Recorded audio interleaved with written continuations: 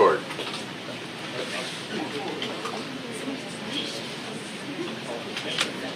Alright guys, so adrenal gland disorders. I love doing pharm and medicine at the same time. Because I feel like everything's a review. It's awesome.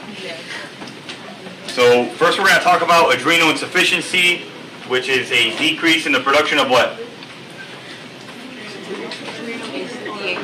You said ACTH? ACTH. Maybe, but not necessarily. ACTH stimulates production of, not of ADH. ACTH and ADH are of cortisol, right? So adrenal insufficiency is a decrease in the production of cortisol, right? And it could be caused by a decrease in production of ACH, in which case it's what type of adrenal insufficiency? Primary or secondary? If it's due to low ACTH, it's secondary. Secondary. Yeah. So, and if it's not due to low ACTH, if it's due to something else, then it's primary, right? So if the ACTH is high, it's primary. If the ACTH is low, it's secondary, right? When it comes to adrenal insufficiency. So if you have low levels of cortisol, the main symptoms is going to be what? Cortisol plays a role in what? What does it do? Sugar, so you have hypoglycemia, yes. What else? Hyperkalemia? So that depends though. So if you have primary adrenal insufficiency, then you have all three layers of your adrenal gland being affected, right? In which case your aldosterone levels are going to be low, Right. which means you're not going to retain sodium, and you're going to release too much potassium, and you're going to be hypokalemic in primary. In secondary, you don't have that problem. All right? That's why in primary, you need to give them mineralocorticoids, which is fludrocortisone. And in secondary, you don't. You just give them hydrocortisone. All right? In primary, you have to give them both. But what other signs and symptoms are we associated to low levels of cortisol? Hypotension. Good. So hypotension, hypoglycemia are the big ones. Obviously, that can make patients present in various different ways depending on the extent. They can have neurologic symptoms, stupor, coma. It just depends on how severe they are when they present to you. So if they have primary, we also said that they're going to have no ability to retain sodium, right? So they're going to have what? They're going to have they have no ability, so it's going to be hyponatremia. So right, aldosterone retains sodium. If you don't have aldosterone, you secrete sodium. Right. And then it does what to potassium? Increases it. Hyperkalemia, right? So if you have low aldosterone, you're not going to retain sodium and you're not going to excrete potassium. Right. Okay. So symptoms are going to depend. Be careful when you guys are watching these symptoms. Another thing to take into account is, so you see weakness, vomiting, diarrhea, all these things are true for regardless of whether you have a primary or secondary cause, because low cortisol levels can do that. But a little bit of caution with increased skin pigmentation, because increased skin pigmentation is associated to high levels of ACTH. Because ACTH stimulates melanocytes and stimulates the can be broken down or changed into melanocyte stimulating hormone and can stimulate hyperpigmentation. So yes, that's a symptom of adrenal insufficiency, but if you don't have high ACTH, you're not going to have that particular symptom. So in primary, if you have a problem in the adrenal glands and your pituitary is working fine and you have high ACTH, you will also have the hyperpigmentation symptoms. But if it's secondary and the problem is too little ACTH production, you're not going to have hyperpigmentation of the skin. Does that make sense? You guys all got that? Yeah. Yes? One more time. One more time? All right, cool. So, very, very important to distinguish, because you're going to get this on the pants, on my exam, everywhere, between primary and secondary adrenal insufficiency. So primary, the problem is in the what? In the adrenal glands. Which layer of the adrenal glands? Usually all of them, right? So you're going to have a decreased production of what hormones? So not ADH, aldosterone and cortisol, both. Okay. You also have a decreased production of the sex hormones, but we don't focus on those. They never test you on them, and it's when you're having hypotension and coma and stupor and people are dying, it's the least of your concerns. All right. So in primary, you're not producing aldosterone or cortisol. In secondary, you're also not producing cortisol, but you are producing aldosterone. So in primary, low aldosterone means that you cannot reabsorb sodium, so you're going to have hyponatremia, and it means you cannot excrete potassium, which means you're going to have your pituitary's response to this is going to be to do what? Secrete more ACTH. Okay? And by secreting more ACTH, you're also going to increase melanocyte stimulating hormone, and it's going to affect your melanocytes, and you're going to have hyperpigmentation in primary. In secondary, the problem is in the the pituitary, so your ACTH levels are going to be low. ACTH levels are low. You do not have any melanocyte stimulation, so you do not have hyperpigmentation. Aldosterone is affected or unaffected? Unaffected. So you may have hypotension, you may have hypoglycemia, but you are not going to have hyponatremia or hyperkalemia. Right? Does that make sense? Yes. We'll do questions at some point, so that'll help. So what else is important here? This is pretty good. We'll go to the next slide. So this is usually presenting as an emergency condition because if you have an abrupt decrease in cortisol levels, an abrupt decrease in blood pressure, an abrupt decrease in glucose levels, patients usually present in, a lot of times they present in they can't really give you a history, so they present with altered mental status. And usually it's hard to kind of get to this diagnosis because you have a patient with altered mental status who's hypotensive, you think they're in shock, you're giving them fluids, you're doing all these things, and the patient's not getting any better. A great imitator. Huh? They call it the great imitator. They call a lot of things a great imitator.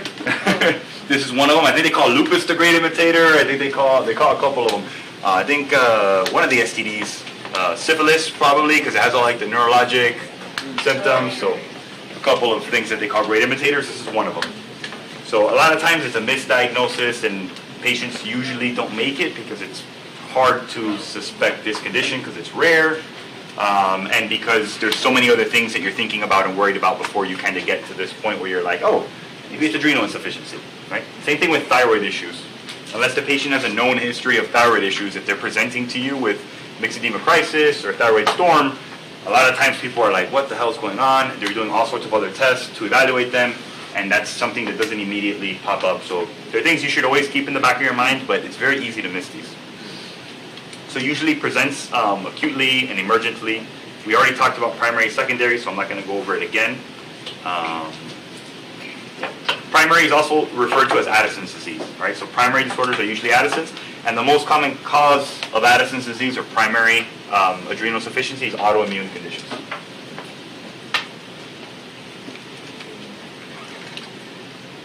Another common cause that they will test you on is withdrawal of steroids. So patients who've been on chronic steroid therapy and are discontinued on steroids and not tapered can present in an adrenal crisis.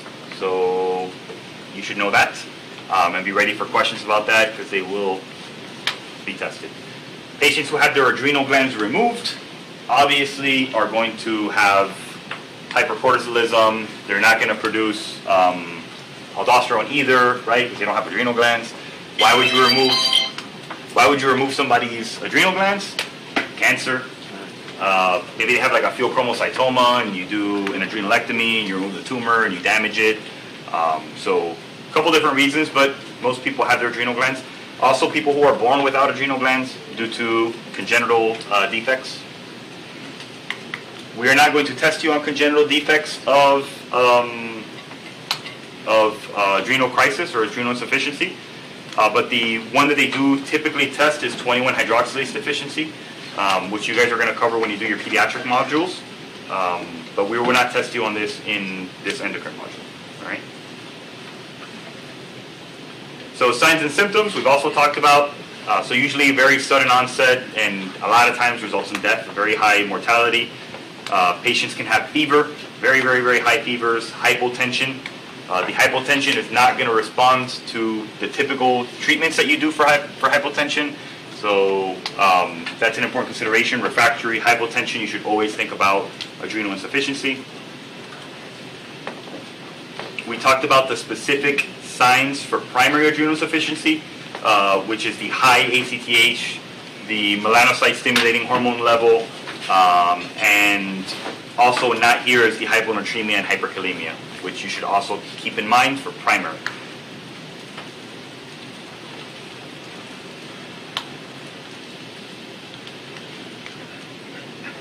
All right, so how do you diagnose it? What tests do you do? Obviously, you want to know what the cortisol levels are, and you want to know what the ACTH levels are, because that's going to give you your primary, your primary versus secondary. Yeah. So if you got your cortisol and ACTH, you can determine primary versus secondary. All right. The cosentropin stimulation test, it can be used to confirm your diagnosis. So if the patient, if you give the patient ACTH, the response should be what? Increased cortisol, right? If you have an issue in your adrenal glands, and your adrenal glands aren't working, and you give them ACTH, they're going to have high ACTH, but usually if it's a primary issue, the adrenal glands aren't working right, nothing's going to happen, right? If the problem is a secondary issue, which means that the problem is what? Pituitary. The pituitary is not secreting ACTH. If you give them ACTH, the adrenal glands will respond by producing cortisol. Okay, so yes, ACTH alone with cortisol levels can give you a diagnosis. A confirmatory test would be a cosentropin stimulation test.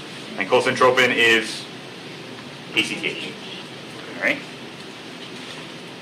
Obviously, we've been talking a lot about hyponatremia, hyperkalemia, so you want to get a BMP so you can get all of these levels.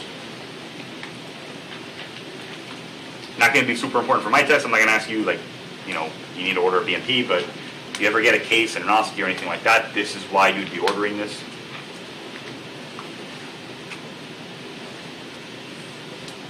And that's pretty much it. I told you guys I'm not going to test you on the antibodies associated with the congenital disorders. They're not commonly tested, and you guys are going to cover them in peds quite a bit, so I'm not going to go into it.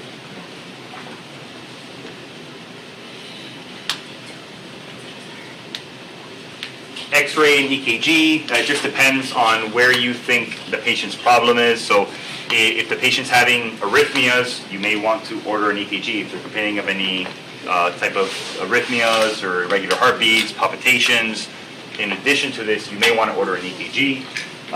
If you think that they're having a problem in the adrenal glands, such as a tumor, a malignancy in the adrenal glands causing them to fail, then an abdominal CT scan might be indicated. So these tests are not going to be specifically used all the time to diagnose a condition, but they're just tests that you may consider ordering depending on the unique presentation of your patient. So for my exam, not extremely important to know this, but clinically speaking, it is. But for my exam specifically, ACTH and cortisol levels, knowing what the electrolyte abnormality should be, and knowing what a cosentropin stimulation test is and what the results mean, all of that is going to be tested on my exam. So this is another slide specifically dedicated to the cosentropin test. So you administer the ACTH, you measure the levels, and normally you would expect that after you administer more ACTH, cortisol levels are going to increase. And if they don't increase after you administer it, then this confirms the fact that your adrenal glands are not responding to ACTH. Right?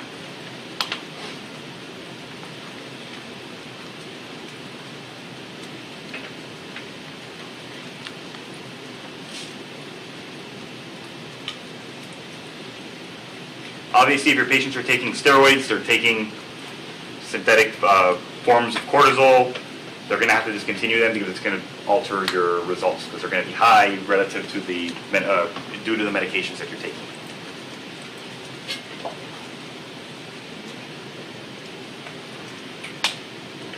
The list of differentials is extremely wide because the presentation is kind of very vague.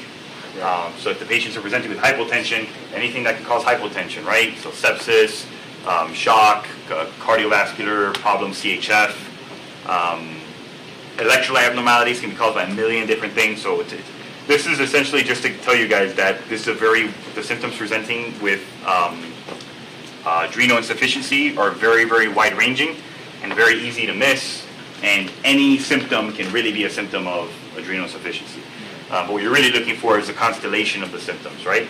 So you need to get multiple of those symptoms, and typically when they give you a vignette, they're going to give you the sodium levels, they're going to give you the potassium levels, they're going to give you the skin changes, the darkening of the skin, and they're going to give you that it's not responsive to fluids, it's not responsive to suppressors, dopamine's not doing anything, and that's what kind of pushes you in the direction of adrenal insufficiency. And you guys need to get really good at this because the questions are going to be multi-layered questions. So you're going to have the presentation of the patient, and it's going to ask you about the results of one of the tests. So you need to be able to know the diagnosis. Is it primary or secondary? And based on if it is primary or secondary, what the test result is going to be, or what the treatment is going to be. So the questions are going to be a little bit hard for these. So it'd be very easy to get it wrong if you don't have that well-grounded. But we'll do a bunch of practice questions on them. So treatment, we already covered in pharm, which is awesome. So in acute episodes, in acute adrenal insufficiency, patients who are presenting in shock, extremely low blood pressure, neurologic symptoms, altered mental status, they're going to get IV hydrocortisone. Patients who are stable and have secondary adrenal insufficiency can be treated with what?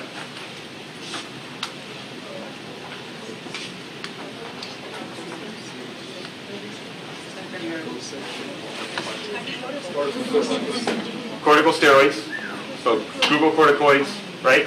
Perfect.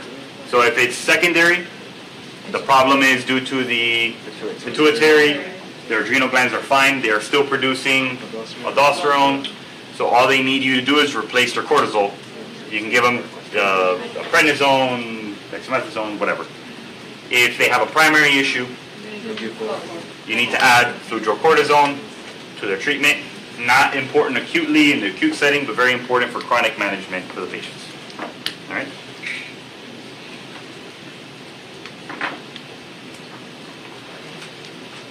So we already talked about the prognosis. Most of these people die because the diagnosis isn't quickly established and they decompensate very quickly. But if you do intervene quickly and you do treat them with the steroids, they usually respond relatively quickly to the treatment. So early identification and treatment is super important. Right, so next we're going to talk about Cushing syndrome, which is the opposite of what we were talking about in adrenal insufficiency. Instead of too little cortisol, you have too much cortisol. Would you recommend someone coming in shock if you don't have time to run all these tests and figure out what's going on? Would you recommend Give them steroids? So would you recommend just giving somebody steroids when they come in shock? So like, oh, this dude's like altered mental status, their blood pressure's low, let's just give them prednisone. Can you? Yes. Is it done routinely? No. I was talking to Deano about it. He told me in Cuba they would always, like when somebody would come in like hypotensive, altered mental status, they would like load them up on steroids before doing anything. Give them, fluids, steroids, and go. So yes, but the other problem too is most of the time, the benefit of giving this, if they were having an adrenal insufficiency crisis, it's going to save their life. The other problem becomes what if they're hypotensive because they're septic, because they have an infection, and you're giving them a bunch of prednisone and you're weakening their immunity in response to other treatments that you're giving them. So yeah. The antibiotic wouldn't work then? It would be less effective. So, and you're talking about, like, what's more common? Somebody coming in septic from a pneumonia or UTI, or somebody having an adrenal crisis that never knew that they had adrenal insufficiency. So that's why, although yeah, it could be life-saving to do that, I don't think it's necessarily a good practice to give people who are in shock steroids routinely. That's just my thoughts. So Cushing's is going to be too much cortisol. So too much cortisol is going to, bless you, is going to give you, bless you again, it's going to give you high blood pressure, it's going to give you high levels of glucose, so the opposite of hypocortisolism. It's going to give you weight gain, patients are going to have obesity. Right. Because they're having the obesity and rapid onset weight gain, they get stretch marks, This is the moon phase, buffalo. buffalo hump, moon faces, all those good things.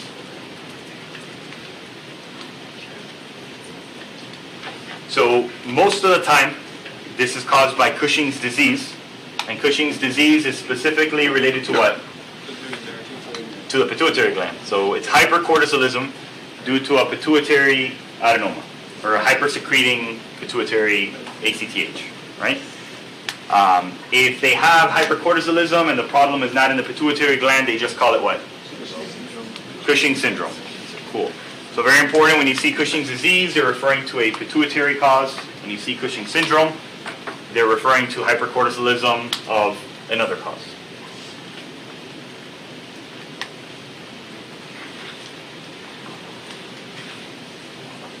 So sometimes, the most common things that you're going to see with hypercortisolism is going to be either it's in the pituitary, so it's Cushing's disease, it's in the adrenal glands, in which case it's Cushing syndrome due to an adrenal secreting tumor, okay? Or you have some kind of malignancy that's producing ACTH.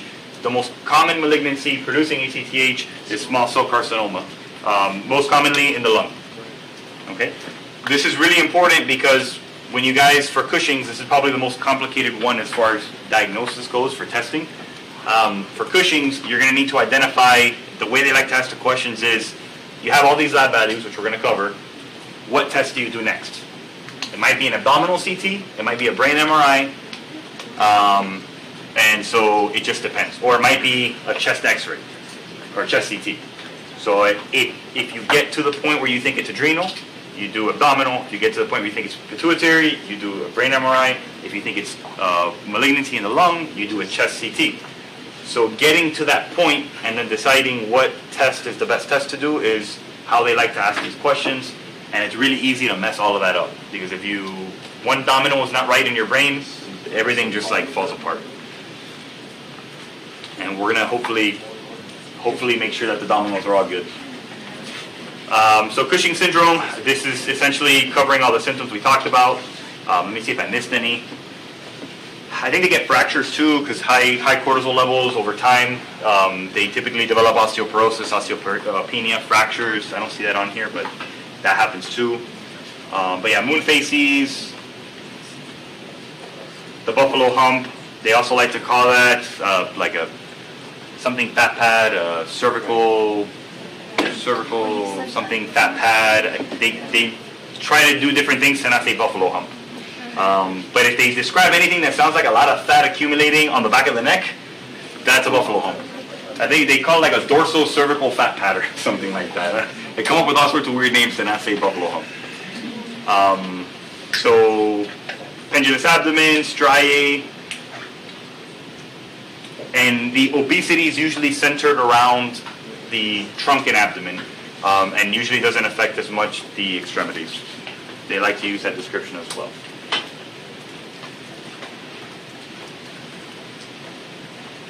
Alright, so this is where things get a little crazy. Alright, so we're going to explain this like 200 times. So, the whole problem with Cushing's disease is what? Too much cortisol. So the first thing you need to establish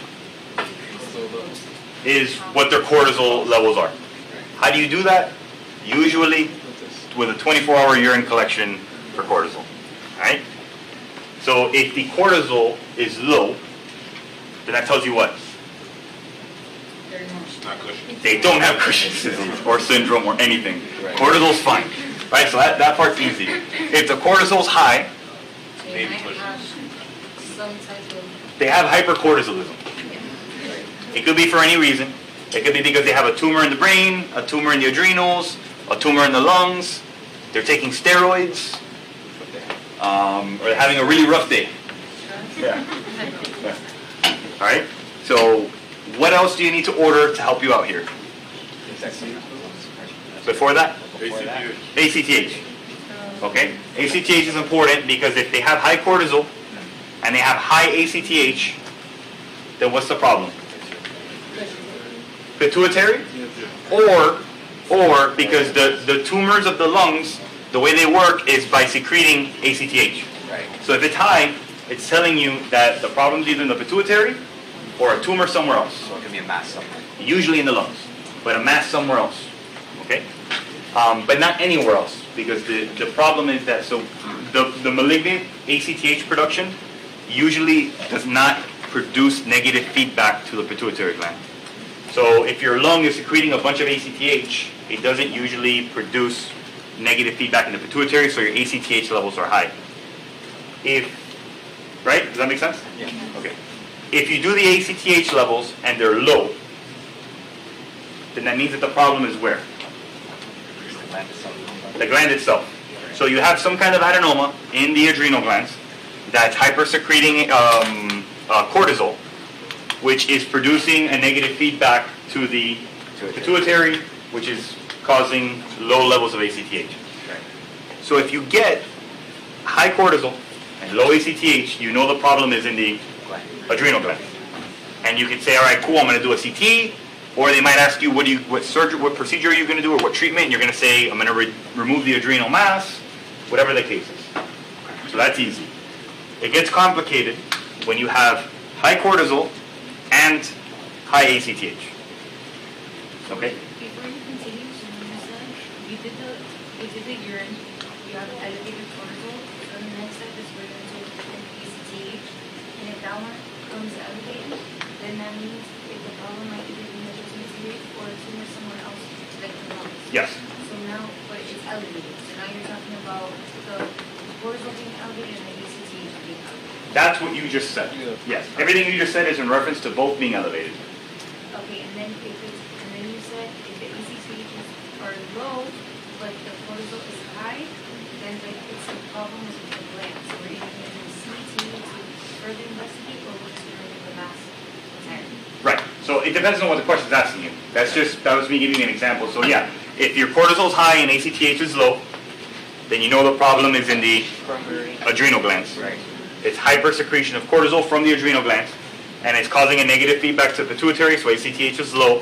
So a question might ask you, they might give you those lab values and say, which of the following is the best next step? And they might have a pituitary MRI, or brain MRI, chest CT, abdominal CT. The answer in that case would be abdominal CT. Or they might say, which of the following is the next best treatment approach? And they might say transsphenoidal surgery for removal of pituitary mass, a lung biopsy, it might say adrenalectomy, whatever the case is.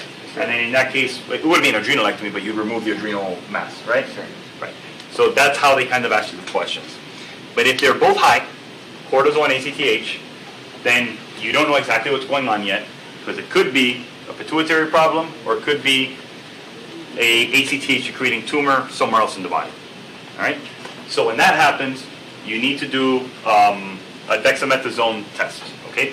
And there's a low dose test and there's a high dose test, okay?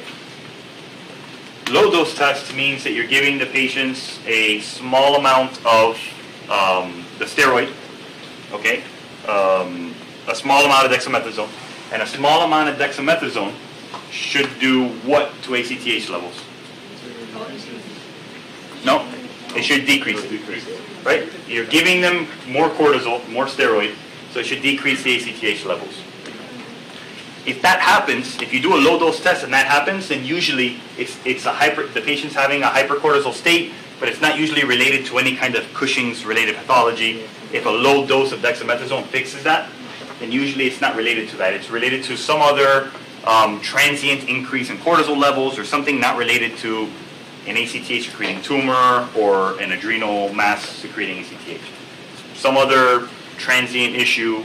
It can effectively rule out Cushing syndrome if a low-dose steroid test fixes your issue for you. Okay. If you do a low-dose test and they both are still high, High. okay, then in that case, you are concerned about either a pituitary problem still or a ectopic ACTH tumor. So you do a high-dose steroid test, okay, a high-dose dexamethasone suppression test, okay? Everybody with me so far? Yes. Okay. A high dose of dexamethasone, if the problem is in the pituitary gland, and you give a high enough dose, it will cause the pituitary gland to decrease the levels of ACTH. So if you administer a very high dose of steroids, the pituitary gland will respond to negative feedback. Right. Okay? It won't do it for the low dose, but it will with a high dose suppression test. Okay? So if that's the case, if you give a high dose and the ACTH goes down, you can reliably say, hey, this is probably Cushing's disease, it's a pituitary tumor. If you give them a high dose steroids and nothing happens, then you are suspecting another source of ACTH production, like a small cell carcinoma of the lung, which is the most common one that they test on. So the reason for that is that ACTH being produced in the lung is not going to have a negative feedback because it's not your pituitary tissue. It's not meant. It's an abnormal production of ACTH, so it's not going to respond to any kind of feedback, whether highly stimulated, low stimulation, no matter how much cortisol you give them, the tumor is going to keep secreting ACTH no matter what. Is everybody with me so far? Yes. Yeah? All right, cool. So hold on, let me see, because I put it a bunch of different ways to help. So Cushing syndrome, and this is just telling you what the results are going to be from the low dose or high dose test. So in Cushing syndrome, caused by an adrenal tumor, no matter how much steroids you give, it doesn't really matter. And the reason for that is that the ACTH levels are already low, Right. right? You give them more steroids, all you're going to do is, if anything, bring them lower. So it's not really causing any kind of change because you're just secreting a bunch of cortisol, right, from the tumor. So usually you don't have to do that test. You can get to this diagnosis just on the ACTH levels alone. So Cushing's syndrome related to an ACTH tumor, you can give them a low dose or high dose dexamethasone. Nothing changes because the tumor does not respond to negative feedback. It's going to keep producing ACTH. If you have Cushing's syndrome, which is a pituitary adenoma that is secreting too much ACTH, it does not respond to a low-dose dexamethasone challenge, but it does respond to a high-dose dexamethasone challenge. All right? Okay. Cool. So that's another way. What's up? And there's no ACTH related, like the PTH related hormone. You know how you said if you have. Yeah, cosentropin. Cosentropin. But that wouldn't help us here because you're trying to. The problem is high cortisol. If you give them that, you're just going to produce more cortisol. So what you're doing is you're trying to give the steroid to bring that to see what happens to the ACTH levels, to see if it's responding to it or not responding to it.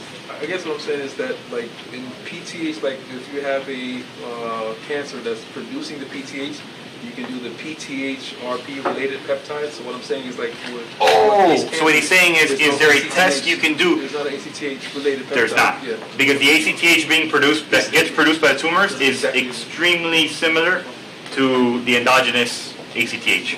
So there's not any kind of related peptide or test that you can do that I'm aware of, or that's in the textbook, to differentiate, is it a tumor? So he was asking, like, for patients who have hypercalcemia due to parathyroid related peptide, can you do a test like that to test for malignancy? Not necessarily.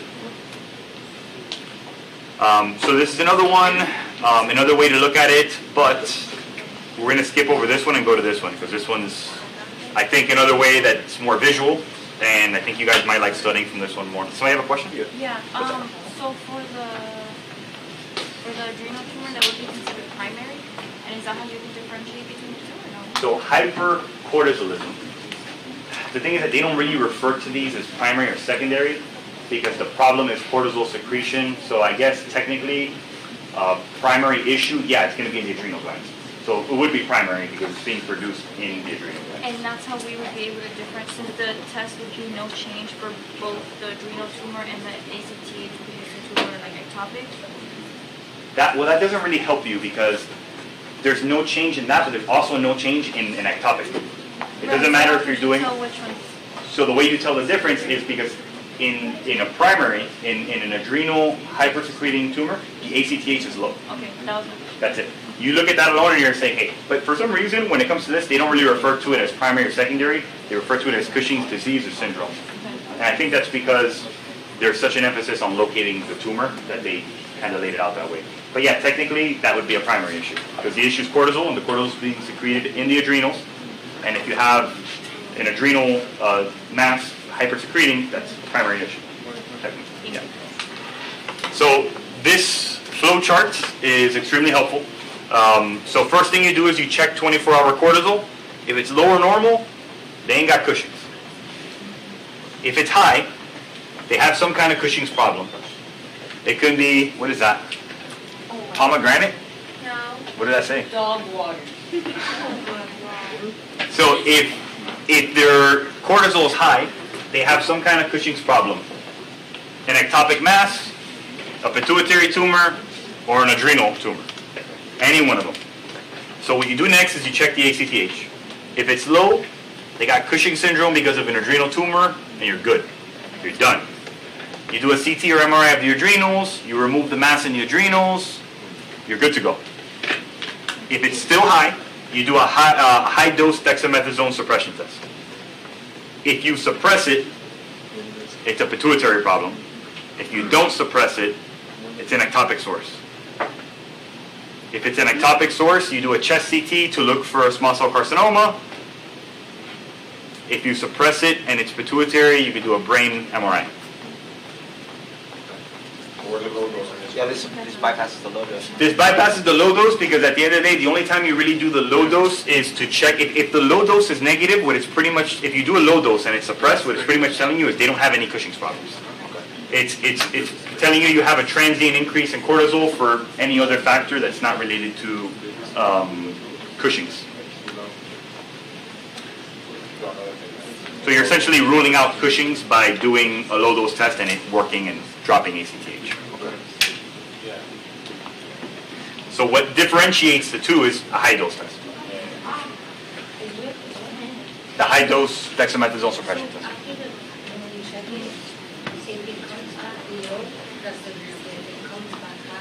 If ACTH is low, you know it's adrenal. If ACTH is high, you do a high dose dexamethasone test. Yes. Is anybody confused by this? No? Is there a time frame for this? Like what the low dose, high dose, how long? After you administer? Yeah. There's absolutely a time frame. I don't know it. There is absolutely a very specific regimen, X amount of hours after you test. Yes, there is. I don't know what the numbers are.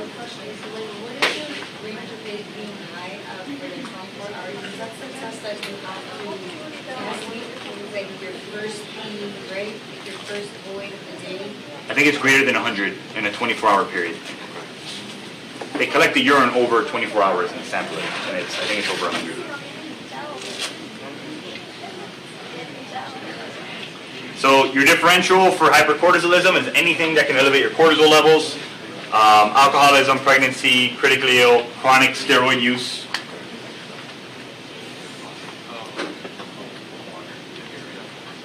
So treatment depends on where it is. We've already talked about this. If it's Cushing's disease, transsphenoidal surgery.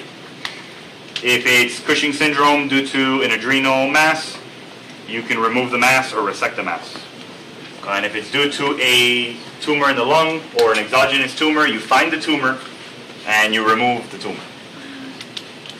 If you can.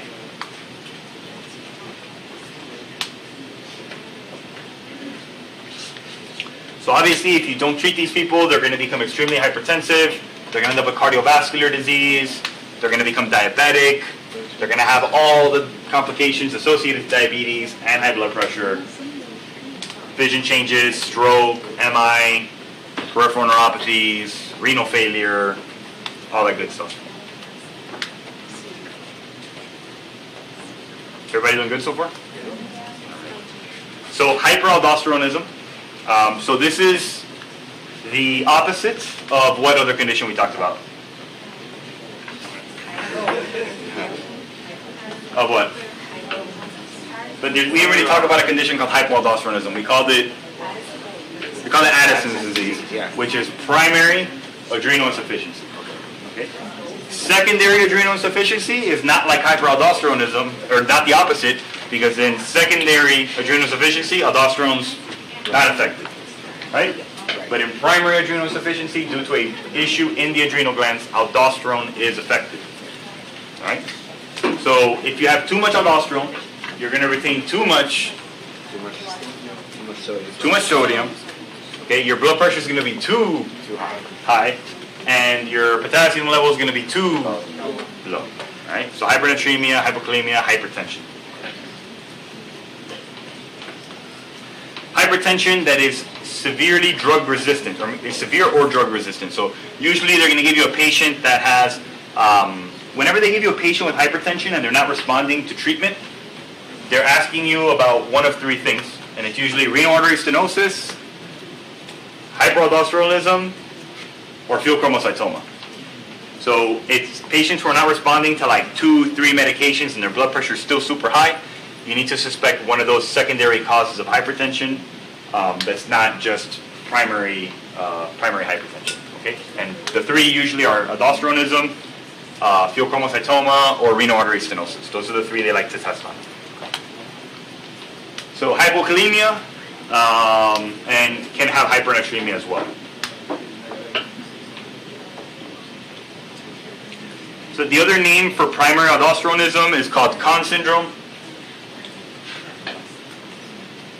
Usually due to hyperplasia of the adrenal glands.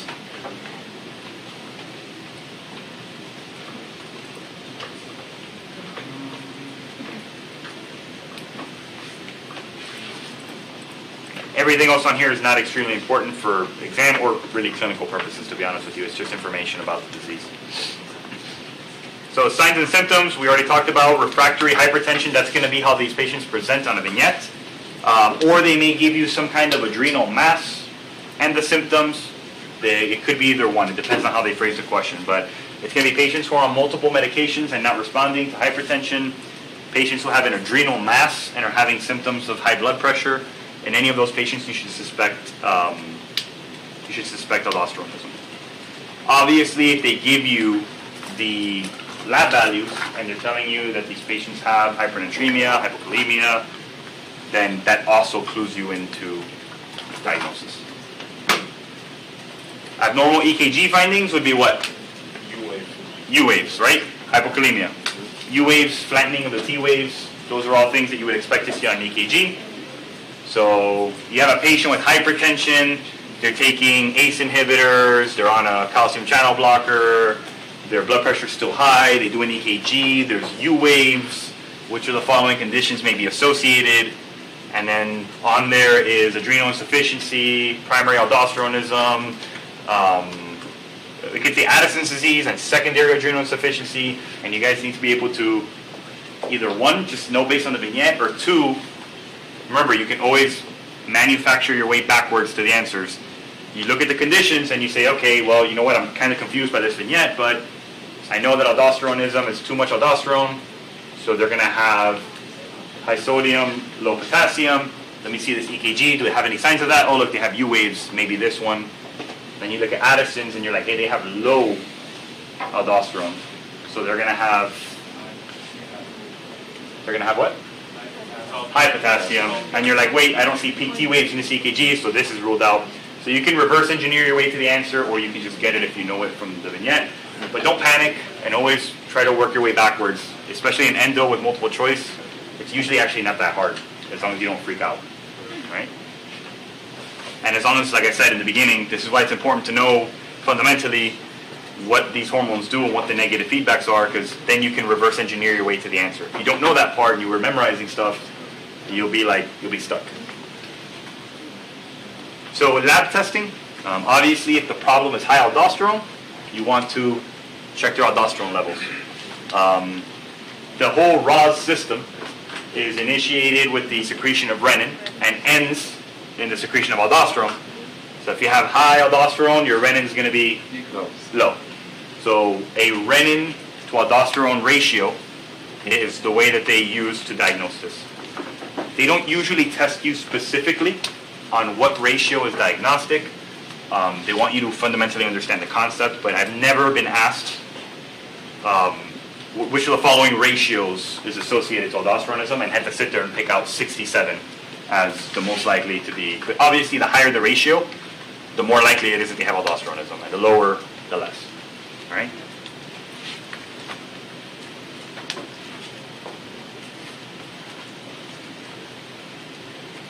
So if you have a patient with this, and the most common cause is an adrenal hyperplasia, imaging study is going to be abdominal CT.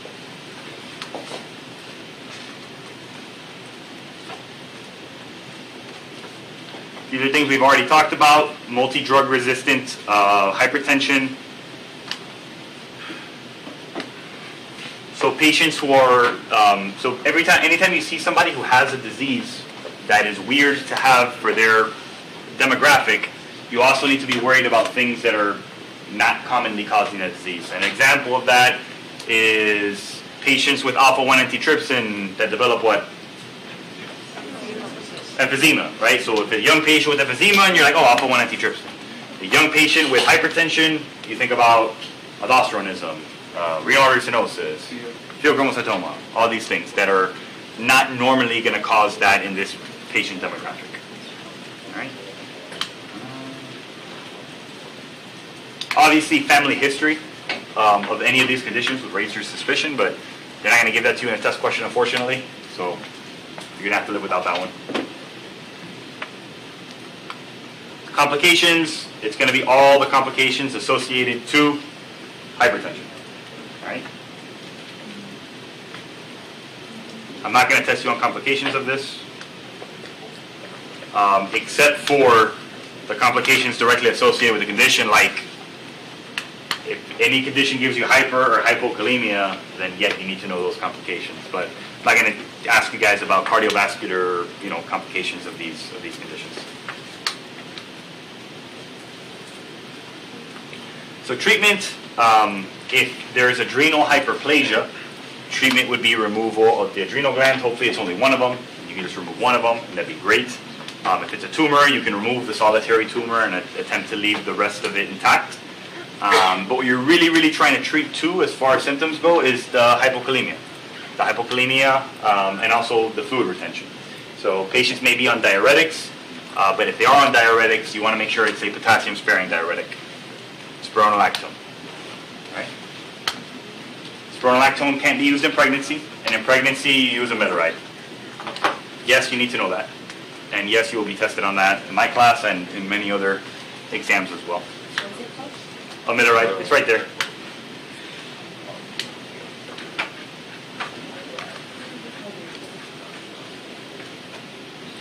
What time is it? It's 2:38. You guys need a break?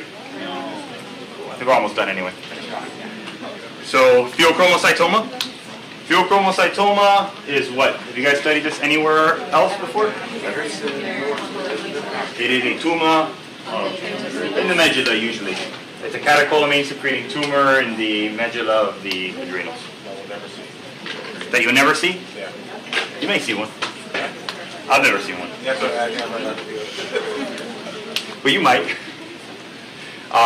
So obviously if the patients are secreting catecholamines, you can expect all the associated fight responses. So patients are going to become tachycardic, they're going to start sweating, they're going to have palpitations, their blood pressure is going to skyrocket. So these are all things that you would look for as far as symptoms go. The test that you use to diagnose this is urinary metanephrines. It's the most sensitive and specific test.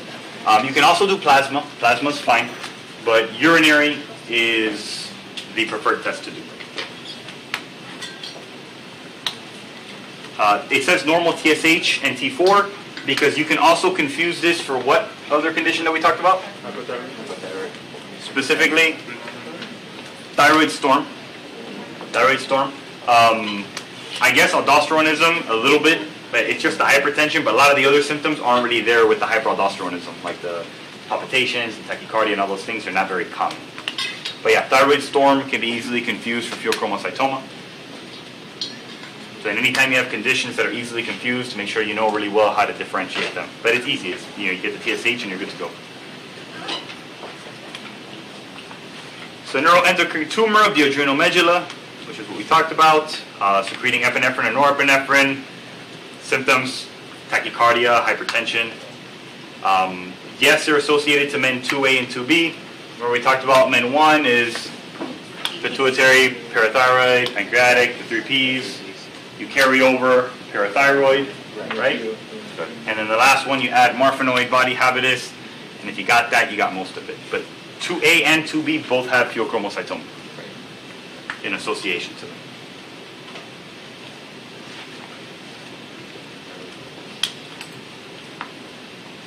So a lot of people who have pheochromocytoma, they don't necessarily have acute epi. So you can have a pheochromocytoma that's not actively secreting epi or norepi. So there's a lot of people who have them and they don't have a flare-up, but there's certain things that can cause it to start secreting.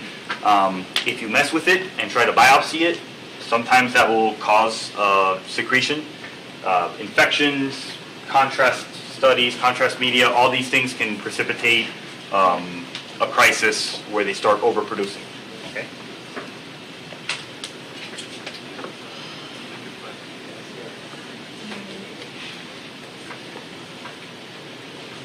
So there's a stupid rule that is associated to pheochromocytoma, and it's really stupid. And it's called the rule of tens, which is to tell you things that don't usually happen in the condition. Or you can just replace it, and I propose that they replace it with the rule of 90, which is that 90% of them are adrenal, 90% are unilateral, 90% are not familial, 90% affect adults, 90% are not malignant, 90% are not associated with men, and 90% of them don't present with stroke. Okay, but essentially this rule, and I have been tested on this rule in the past before, is to give you an idea of the things that present, or well, the things that don't present in the case of the rule of tens. So yeah, usually they're unilateral. They're not usually familial. They typically occur in adults. They're not usually malignant, and they're not usually associated with Men's syndrome. Right? So I'm not going to necessarily test you on the rule of 10, but it's something that I would. It's a lot of work to memorize this stuff for something that they're probably not going to ask you about. And it doesn't have a lot of implications. And I would know the diagnosis, the treatment, the origin of it, and that type of thing, but the rule of 10 I don't think is extremely important. So when patients do have an acute episode, or when they have if you precipitate a crisis of pheochromocytoma, the most common symptoms, hypertension, followed by headache, perspiration, and palpitations. Do you need to know which ones are more common? I don't think you do. I just think you need to know all of the signs and symptoms, and that they typically present in patients with this condition. Huh? So I don't need you to know the order of which one is more common in these patients, just the symptoms themselves. Okay.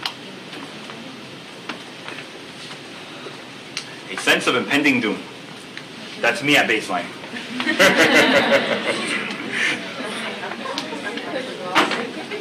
That's such a weird symptom. Can you imagine asking that as part of your ROS? Do you have any sensations of impending doom? In the morning, right? Huh? In the morning, I had since I did endocrine too, my shadowing, and they would say that. People would say that? Yeah, in the Patients? morning. Yes, they had Somebody talked to them before. Yeah. Somebody asked them yesterday if they had a sense of impending doom, and they woke up the next day and they're like, "No, I got a sense of impending doom." They would say it randomly, like older people, but they would say like when you wake up, like I would feel like I like a rush, but it's because like of the high cortisol level that you have in the morning. The same reason people have heart attacks in the morning. Monday morning, right before work. But I I swear people say this, guys. I swear, I've heard it. So obviously, guys, if you have patients who have other risk factors, and there's a condition that can give them a very acute increase in blood pressure, that can cause vasoconstriction, it's going to increase the risk of having episodes like MIs, strokes. What else? Oh, obviously, if they have an aneurysm, it's going to increase the risk that this aneurysm, now that it's having more, I forgot what they refer to that as, but there's a specific term they love to use. Man, I can't remember it now. But anyway, more pressure on the aneurysm, something force or shredding or shearing or I don't know what it's called, but tearing force, I don't know. It's a specific word. You'll see it on Wash someday. But essentially, the idea is that it's causing increased force to the aneurysm, which can lead it to rupture or tear, or if they have a dissection, it can start tearing, shearing force. There we go. That's what they call it. Yeah. So anytime you increase blood pressure, anytime you increase heart rate, anytime you cause vasoconstriction, the shearing force is increased. So obviously, if these patients have any of these risk factors during these attacks, they can have more complications associated to them. So lab testing, urinary 24-hour metanephrines and catecholamines is the most accurate method for identifying pheochromocytoma. I've had a lot of times with this particular point, people who've done questions in Roche, and then they wanted the plasma, and they preferred the plasma. So there's a little bit of this nuance there, but this is coming straight out of your textbook, which is what we're testing you guys on. So usually on the pants, when there's anything debatable like that, they won't give you both of them on the same answer choice. In my test, you may get both of them on the same answer choice. So you're going with urine, 24-hour metanephrines and catecholamines. If the patient ends up having these elevated, you then look for the tumor. Most of the tumors are, only 10% of the tumors are extraadrenal. So you're going to want to look for them in the adrenal glands, because 90% of them are in the adrenal glands. All right. So your test of choice to localize the tumor is going to be a CT scan. Sometimes they ask you about patients who they do a biopsy on the tumor, and it's important to remember that after a biopsy of the tumor, you can precipitate a crisis associated to the tumor. All right. So if you go poking or prodding, you may, and that's not to say that you can't do a biopsy. You can. Just know that this is a complication of the procedure. Okay? If you do diagnose a pheochromocytoma, you should do genetic testing in the patient and their family members. Only 10% of them are familial, though. So 90% of the time doesn't have to do with it, but you still want to know, because if that's the case, you want to be ready for it, right?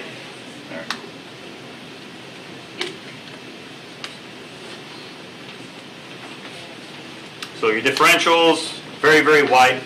The only one that I think you guys need to be very, very well aware of is monoamine antioxidase inhibitors, which you guys are going to learn about when we cover psych. But these can produce, when taken with certain foods, can produce a hypertensive crisis that presents a whole lot like pheochromocytoma. So a lot of times they'll put this as either a distractor, or they'll put pheochromocytoma as a distractor for a question about monoamine antioxidase inhibitors. All right. So that one's going to be important. You'll probably cover that more in when we go over psych, but it is important and it's fair game for my exam also. As a distractor and as a problem in and of itself. So yes. Does that one have like a lot of side effects? The medication? Yeah, that's why nobody takes I've it. never known. That's why nobody takes it. Yeah. Yeah. But the PANCE doesn't care if anybody takes it. The PANCE wants you to know why nobody's taking it. Yeah. The PANCE is kind of a dumb test.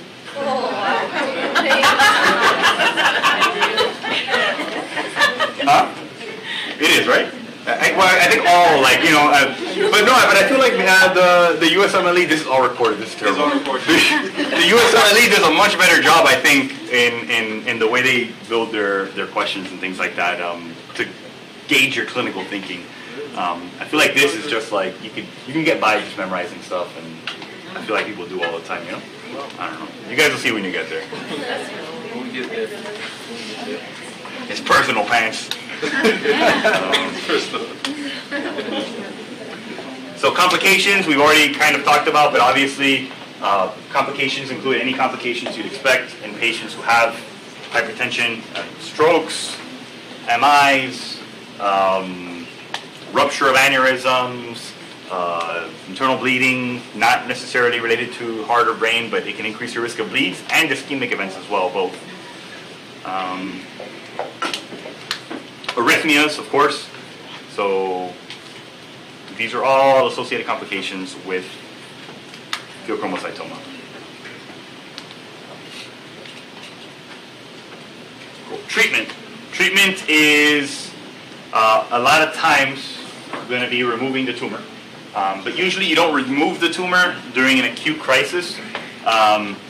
You treat the acute crisis, you stabilize patient, and then patient does surgery on an outpatient basis. It's not an emergent surgery. In the acute setting, what you're doing is you're trying to control the symptoms, you're trying to decrease the heart rate, you're trying to bring down the blood pressure. And the way that that's done is either with alpha blockers and calcium channel blockers, or beta blockers, or a combination. The way that they like to test you is that they don't want you to make the mistake of giving the patient a beta blocker before you give them an alpha blocker. Okay? And they test that a lot because if you do that, you can have unopposed alpha stimulation, which can lead to too much constriction in the vessels, which can lead to worsening hypertension. So if you do not treat with an alpha blocker first, then you're going to have unopposed constriction in the vessels, which leads to a hypertensive crisis. So giving them a beta blocker before an alpha blocker can worsen the symptoms. And they will test you on that every day of the week. So know that.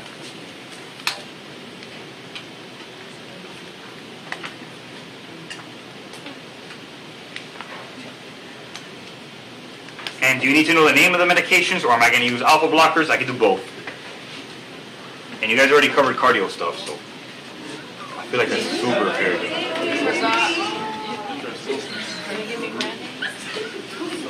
It's the Zosins. I mean, come on. It's not that bad. Brand names too? Oh, you want the brand name too? This isn't Farm.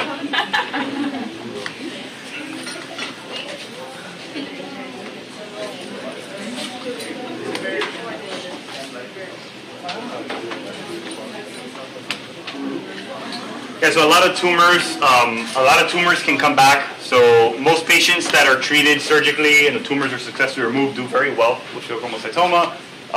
But you need to routinely monitor the patients because they can have regeneration of tissues and they can reproduce pheochromocytoma and they can come back and they can develop symptoms.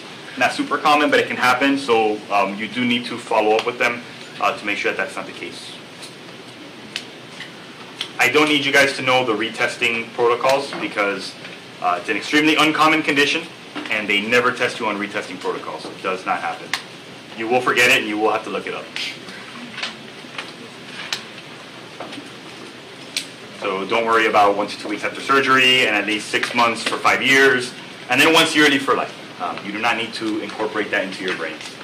If you diagnose a pheochromocytoma, I will be very proud of you in and of itself. And then after that, there will be some endocrinologist who's managing this patient after you give them their alpha blockers and beta blockers and send them on their way. All right? Questions? Everybody needs to stay here so I can answer Ron's question. Everybody quiet. She can't come up here and ask me this question one-on-one. Everyone needs to hear this. Wait, hold on, time out. Hey, we all learn. We all learn. Alright, y'all. So, yeah, for real. Is it alpha and calcium and then beta, or does it matter? No, all that matters is that you don't do beta before alpha. Alpha's going to be first. With or without calcium channel blockers, and then beta blockers you can add on.